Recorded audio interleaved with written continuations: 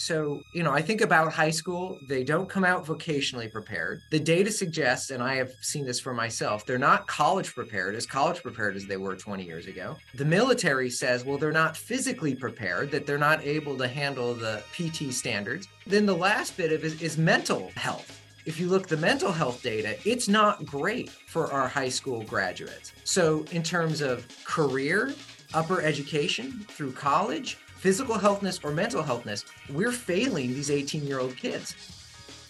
Good afternoon and welcome to Everyday Law. I am your host, Bob Clark. Today, our guest is Professor Mark David Witte of the College of Charleston. Welcome to the program, Mark. Well, Bobby, thank you so much for having me. So what possessed you to study economics, and what is economics? Well, I'm a lucky guy. And that's because when I was an undergraduate, I was taking the classes that I should, and I had a social science requirement. And I thought, okay, well, there's a lot of different classes I can take. Well, I'll take economics as my social science classes, primarily because I was doing a lot of summer school and econ fit in very well in my schedule. And so I took the first econ class and the second econ class, Principles of Micro and Principles of Macro, and fell in love. It was love at first textbook. It was as if there was this field that was entirely intuitive. And when I say intuitive, economics is very much a study of scarcity. So our wants are more or less infinite, and yet the goods and services that we could have are finite. And so trying to understand how it is that society actually builds the stuff that we want, how it ends up distributing the stuff that we want, and doing so within a mathematical framework, I fell in love immediately and have not left college since. I went more or less straight from undergraduate to graduate school to a college campus as a professor. And so really, truly, this is what I've been doing the last 2 decades.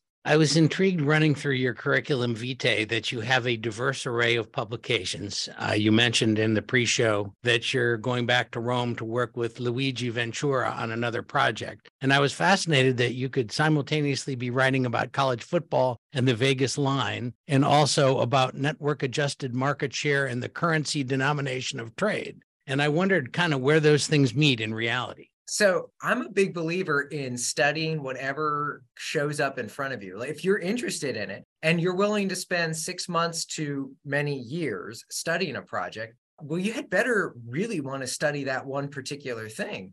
And so I'll just be chatting with colleagues or at a conference, chatting with other economists. And before you know it, it might be that they have some data that my research methodology is applicable to, or vice versa, and you're collaborating. So Luigi was someone that I met at a conference back in 2008. And he and I have been publishing with his Italian trade ever since. I had a graduate school buddy of mine who was also big into college football. And so we started publishing a lot of papers that looked at college football, not just from the perspective of the teams involved, but the players from high school to possibly being drafted in the NFL. We spent a lot of time looking at all kinds of varying aspects of college football. And then I have a buddy here who does interesting work with the new Taiwanese dollar and the swap market. And so when I run into a project or run into a colleague that's got an interesting idea, oftentimes I'll think, well, just hand me that baton. I'm ready to run with this thing.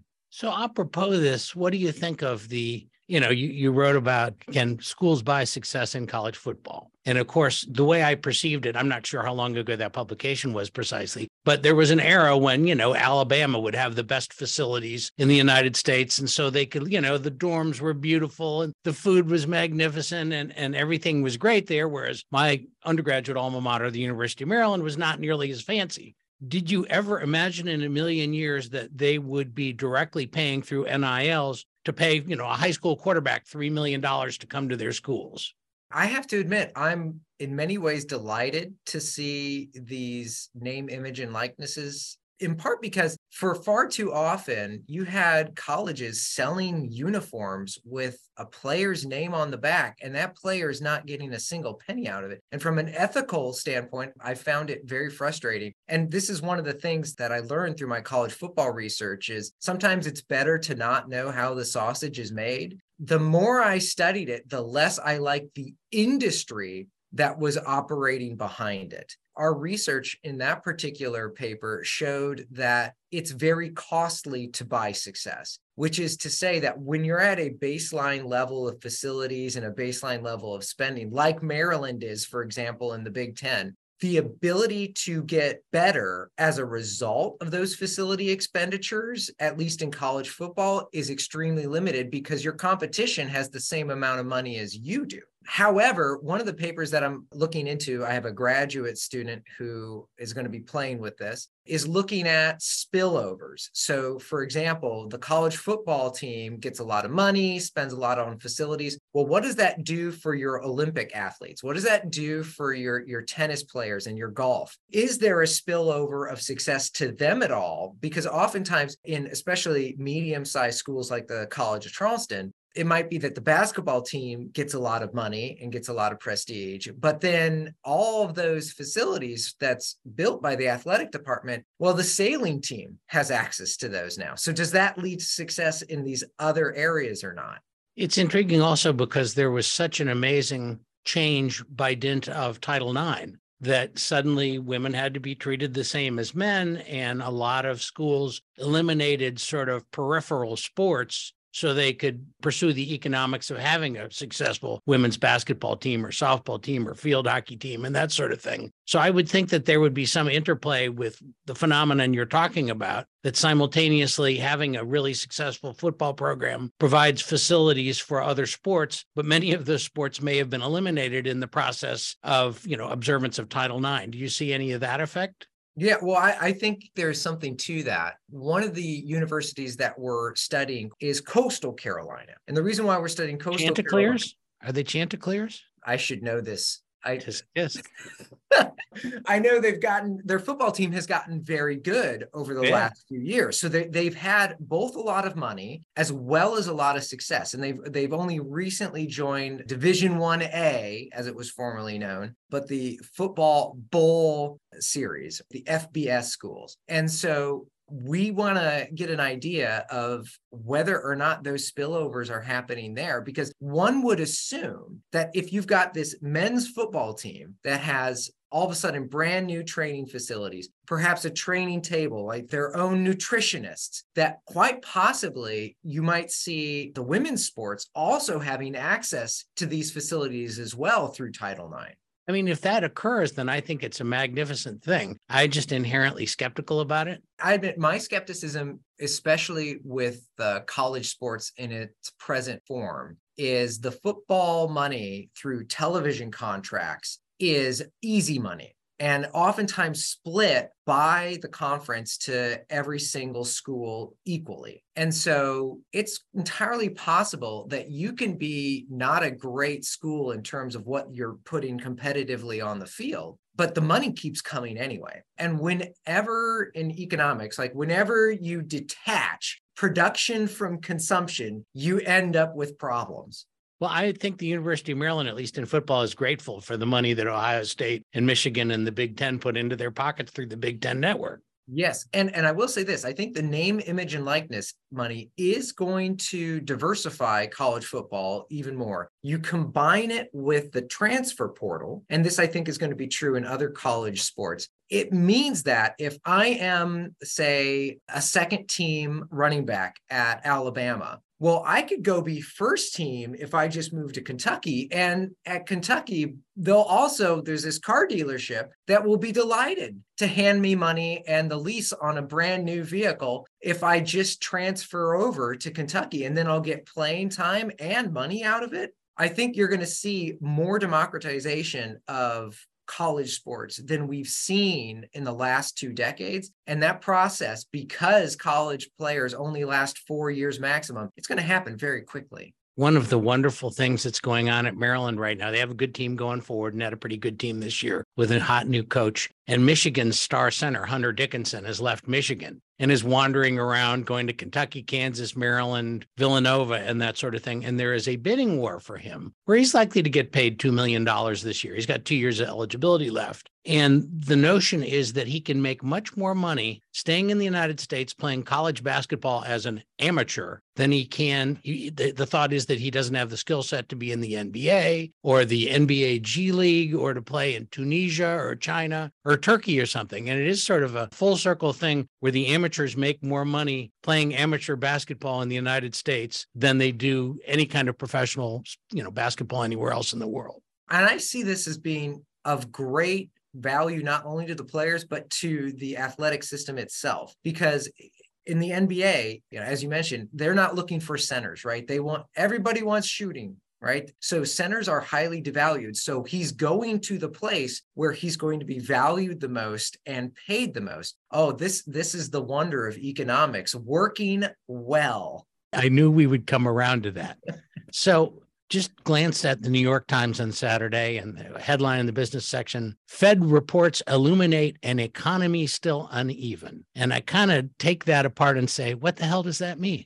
Well, it is fascinating watching over the last few years, and this process has been accelerated by COVID. The middle class is really, truly disappearing. And I guess I shouldn't say disappearing, but it's being hollowed out. Now, part of that is entirely positive, which is to say there's a lot of upper middle class that are finding their way into the upper class, which is, that's extraordinarily positive. We would love to see that individuals over the course of their lifetime earn greater income. This is what we tend to see in labor economics. And so in an ideal circumstance, those people who are not necessarily in the top quartile, but the second quartile, that they work their way up into the top quartile over time. But alarmingly, we're also seeing that the share of wealth by the bottom 50% is looking very, very negative. And there's a lot of reasons for this, as I'm sure the Federal Reserve pays attention to, and as I'm sure good reporters at the New York Times should be paying attention to.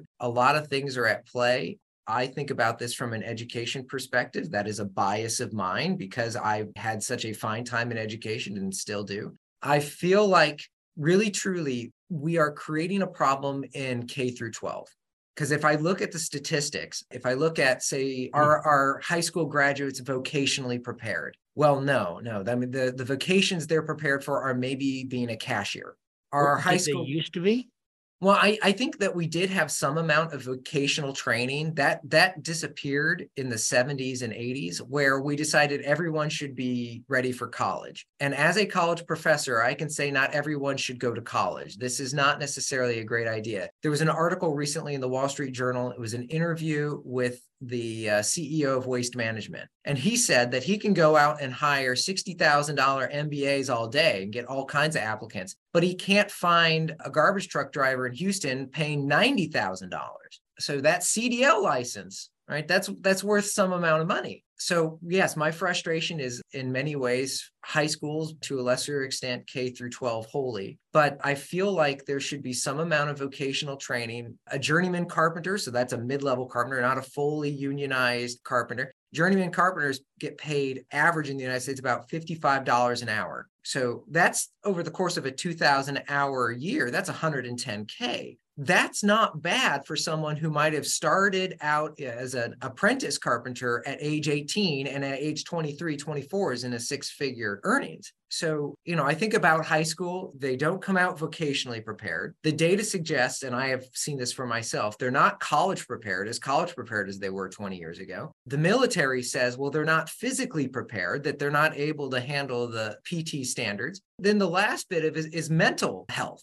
If you look at the mental health data, it's not great for our high school graduates. So in terms of career, upper education through college, physical healthness or mental healthness, we're failing these 18-year-old kids. And so it does not surprise me when the net result of that is a whole set of the population that doesn't have upward mobility, because at age 18, we've put them loose in the world that they are not well equipped to handle. So I sort of perceive it as being like there are a lot of people who are opposed to taxing people who make a lot of money, and it's an aspirational thing. You may be making $45,000 a year, but you don't want the millionaires taxed because you hope to be one someday. And it's the same kind of puzzling thing, because It seems like making $110,000 a year would improve the lot of many people in the United States. And yet, if the schools aren't oriented that way, or the system isn't oriented that way, or the mental outlook going forward isn't oriented that way, it's kind of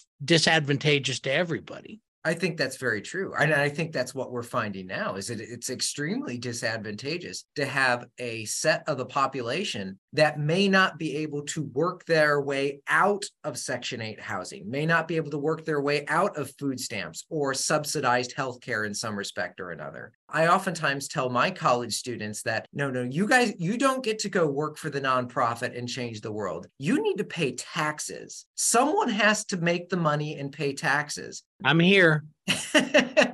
Yeah, I often say I'm here.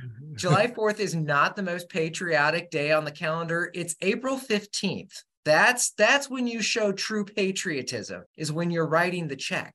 So when you become dictator of the United States, and I'm not telling a lot of people about this, just you and me and Chris are in on this right now. What are you going to do different? Well, fix these things, make things better, have more egalitarian world. So in the rule of high school, the first thing that I would probably do is create 3 different tracks. So the first track would be the standard track, and that would be a track associated with going to college. We are going to prepare you for college. We are going to do calculus. We are going to be doing literature and writing, and we're going to get you ready for the critical thinking skills that you're going to have to display when you end up at college. A second track that I would make available to students is a vocational track. And that vocational track would be, all right, so, looking around in the local area, what kind of welders do we need? What kind of folks do we need in carpentry, plumbing, construction trades? Because it's entirely possible you can take a kid who's 14, 15 years old and say, all right, we're going to let you learn construction from the bottom up. And so by the time you're 25, you're a contractor. And as anyone who's ever worked with a contractor will tell you, contractors can do very well and still be entirely incompetent, still be very bad at their job. And yet they seem to make a lot of money doing so. And so that do lawyers count as contractors?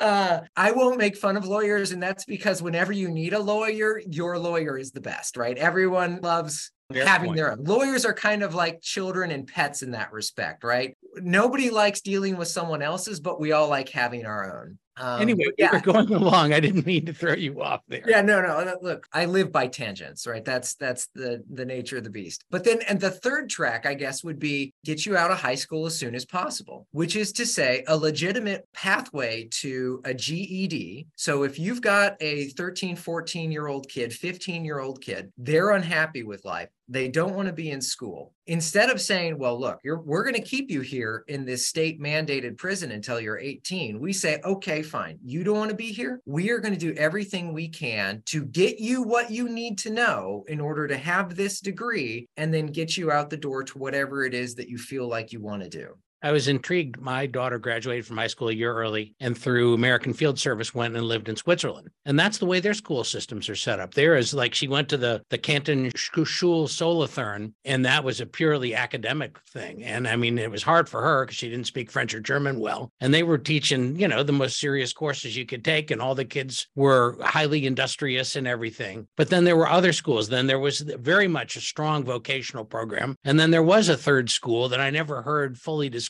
but I suspect it falls into the category of your final one. Yeah. And the Swiss seem to do well.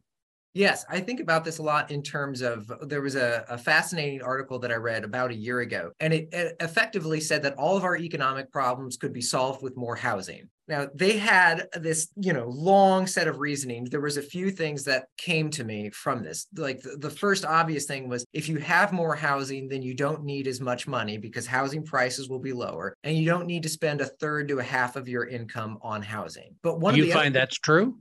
Well, as an individual giving advice, if I were to put on my dad hat to my students, I would probably tell them, no, you don't want to spend 50% of your income on housing. And especially when they're young and they don't have kids, the minimal amount of housing is probably the best amount of housing for them. But that said, I'm a big believer that in order to accrue wealth, most people in the middle class and in the working class will do so through their mortgage. And that's because it is the one time that they have access to the kind of leverage that Wall Street folks do. You can put 20% down, and if the value of the home goes up by $10,000, then you've only put 20% down. So you're getting all that $10,000 benefit by having only put in effectively $2,000 of investment to get there. And because home prices typically go up over the course of decades by the rate of inflation, it's a fantastic inflation hedge for one's assets. And so you can imagine a scenario where, say, I'll make the math easy. Suppose the inflation rate was 8%, something terrible, a terrible 8%.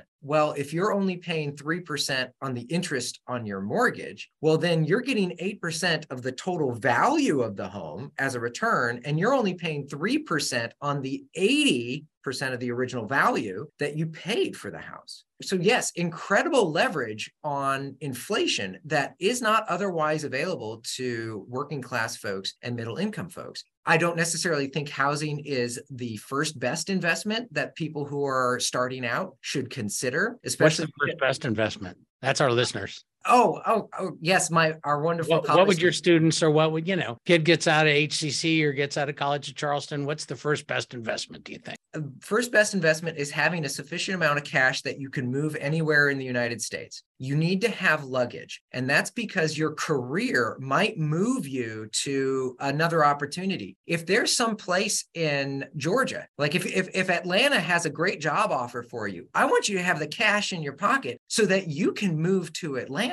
We need to have those cash assets on hand so that you can pay those 2 months rent that's required of you, the security deposit that's required of you, the moving expenses from the moving company, whatever it is. Yeah, that cash needs to be ready to rock and roll, which I know is not a very exciting investment, because everyone wants to buy some kind of crypto or have the brand new stock that's going to go to the or a car. Yeah, which are terrible investments. I was aware of that. Although I love my clunkers, and for the record, to all those students out there, I've had a car since I was 16, and I've never purchased a new car. I love my used cars. I've always driven used cars. Terrible investments, but that said, necessary. And so, yeah, first thing you can do is have some cash on hand so that you're flexible with your work. Because if you need to have, say, $8,000 in cash to be able to move to a new metro area where you can be paid an extra $15,000 a year, that is money well spent. All right. So I got to knock out a few topics fairly quickly. And the question is, did you foresee the worldwide pandemic associated with COVID? No. In fact, how do you study? I mean, it's 100 years since the 1917, 1918 flu thing. I would presume that the consequences of that were studied by economists and that they quickly went back to their notes from studying that when all this happened. How did you react to it? What did you think? So my first initial reaction, and I wrote an op-ed about this for the Charleston Chamber of Commerce back in March or April of 2020. And I'm very proud of this article because in many ways it was right, many ways it was wrong. But I effectively stated that I don't think the value of assets is zero. That I don't think companies like ExxonMobil sitting on all that oil and gas, even though the price of oil went negative very briefly at the initial start of the pandemic, I don't believe the value of the company is going to zero. Here you had the price of all of these stocks and other assets in decline very quickly. Well, they bounced back. Right? Yes, they did. A nice V-shaped recovery. And so effectively, to get my inner Gordon Gekko out of here, greed was good because greed brought people to the stock market who saw these assets, saw these companies and said, you know what? I don't think the value is zero. Now, on certain companies, we found out the value was zero. It turns out that regardless of what was at the Bed Bath & Beyond, no, they were going to go bankrupt. And there are a few other companies, the cruise lines in particular, that were hit very, very hard by this. Zoom did brilliantly because of things like this. And I mean, who saw that coming? Indeed. And this has opened up all kinds of other opportunities as well. The fact that you can now have a socially acceptable conversation with someone many states over, it has allowed people to have job interviews with companies that previously probably would never have picked up that resume because, they wouldn't move here anyway. Well, now you can have a Zoom call. The cost of doing those first few interviews has dropped to zero. And so it has enabled a much more mobile labor force, which is an important aspect when we know that structural unemployment, which is a huge problem in a large country like ours, you can reduce some of the structural unemployment by moving people who have certain skills in one area over to another part of the country where those skills are most in demand. Or through remote work, having those folks not even move at all from where they are, but being hired up by the companies where their skill set is going to be in the highest demand. And thus, those employees are going to be paid the most amount of money. So the final thing I would say about all that, there's a great emphasis in the Washington Post in particular, everybody's got to go back to work. And, they're kind of always have been, for a liberal paper, it has a pretty conservative editorial policy. And so it's, everybody's government workers have to go back to work and private workers and blah, blah, blah. And it's like, people don't want to. People like being able to work in their pajamas and not commute. And I'm wondering if you think there are any significant long-term benefits from all of this working at home as opposed to going in and buying my sandwich downstairs at the deli. Well, I think there's two benefits to be had here. The first benefit is obviously to the individuals who want to be able to do some kind of hybrid work or work from home, which I'm seeing that consistently is it's not the full-time remote work that tends to be popular, but maybe coming in Tuesday, Wednesdays, and Thursdays.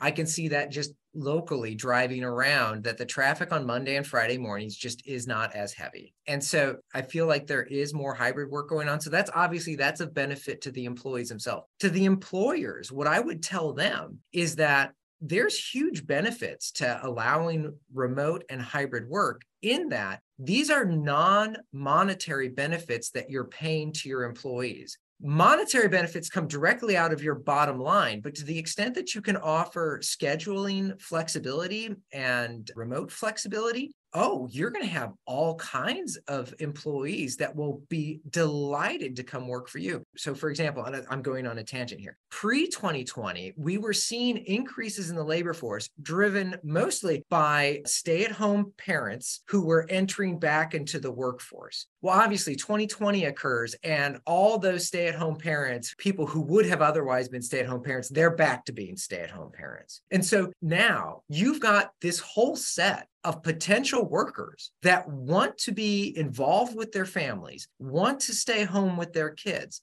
They're ready to work, however. They have hours of the day that they could be putting to, your company's benefit if you're just willing to offer them that schedule flexibility, where maybe instead of considering them a full-time equivalent worker, maybe you're like, okay, let's do some task sourcing. So not outsourcing, but task sourcing. And we're going to hire someone remotely to do this for 20 hours a week. And you can pay them, I hate to say next to peanuts, but certainly much less than you would pay a full-time equivalent. And now that household is a 2-income household. And sure, it may not be as much money as they otherwise would have had 2 full-time working parents in the household, but it's some amount of money and the labor market can afford to have that individual jump into the workforce. I mean, we have all-time low unemployment rates at the same time when people have inflation concerns and when the ongoing growth in the economy is, at least questionable for the next year or so. It's kind of a fascinating dynamic. Yeah, and I've been watching, there's something called the inactivity rate. I've been watching this very closely because the inactivity rate skyrocketed during COVID, not surprisingly, but it hasn't really gone down that much. So the inactivity rate, these are what we call NEETs, right? Not in employment, education, or training. So these are folks who it appears they fully pulled themselves out of the labor market. Now, some of these folks are secretly working, which is to say they might be working under the table. So they don't have an employer per se, but they work for their uncle, right? And so if you work for your uncle and your uncle pays you in cash, then you don't have to have your wage garnished for student loans or child support or taxes. Pay taxes, yep. Yeah, exactly right. And then the other group that I see in these NEETs as well is DoorDash and Uber. And so they don't consider themselves employed because they're working maybe a couple hours a day for DoorDash. But they're not counted as part of the labor force necessarily. Right now, the inactivity rate for men between the ages of 25 and 64, so this is more or less prime working age, that inactivity rate is close to 11%. That's about twice what it was 20 years ago. So I'm following this very closely because in the past, in the 1950s, if you look at the labor force participation rate among men in this cohort, you were 90%, right? Everybody in this group was working. Well, increasingly, that's not happening. And so the unemployment rate is really low right now, but the labor force participation rate, well, that peaked in around 1999 and has been going down in the United States ever since. And that's not a demographic issue. That's amongst the prime working age adults. I regret to say that we have used up all our time because there's about 40 other fascinating topics that I would like to address with you, but I'd like to thank you, Mark, for your appearance today. Oh, well, I appreciate you having me, and my apologies to your audience because I can go on a ramble if they're not careful. I never noticed. This has been Everyday Law. I'm Bob Clark. Farewell. Connect with us. We are Dragon Digital Radio.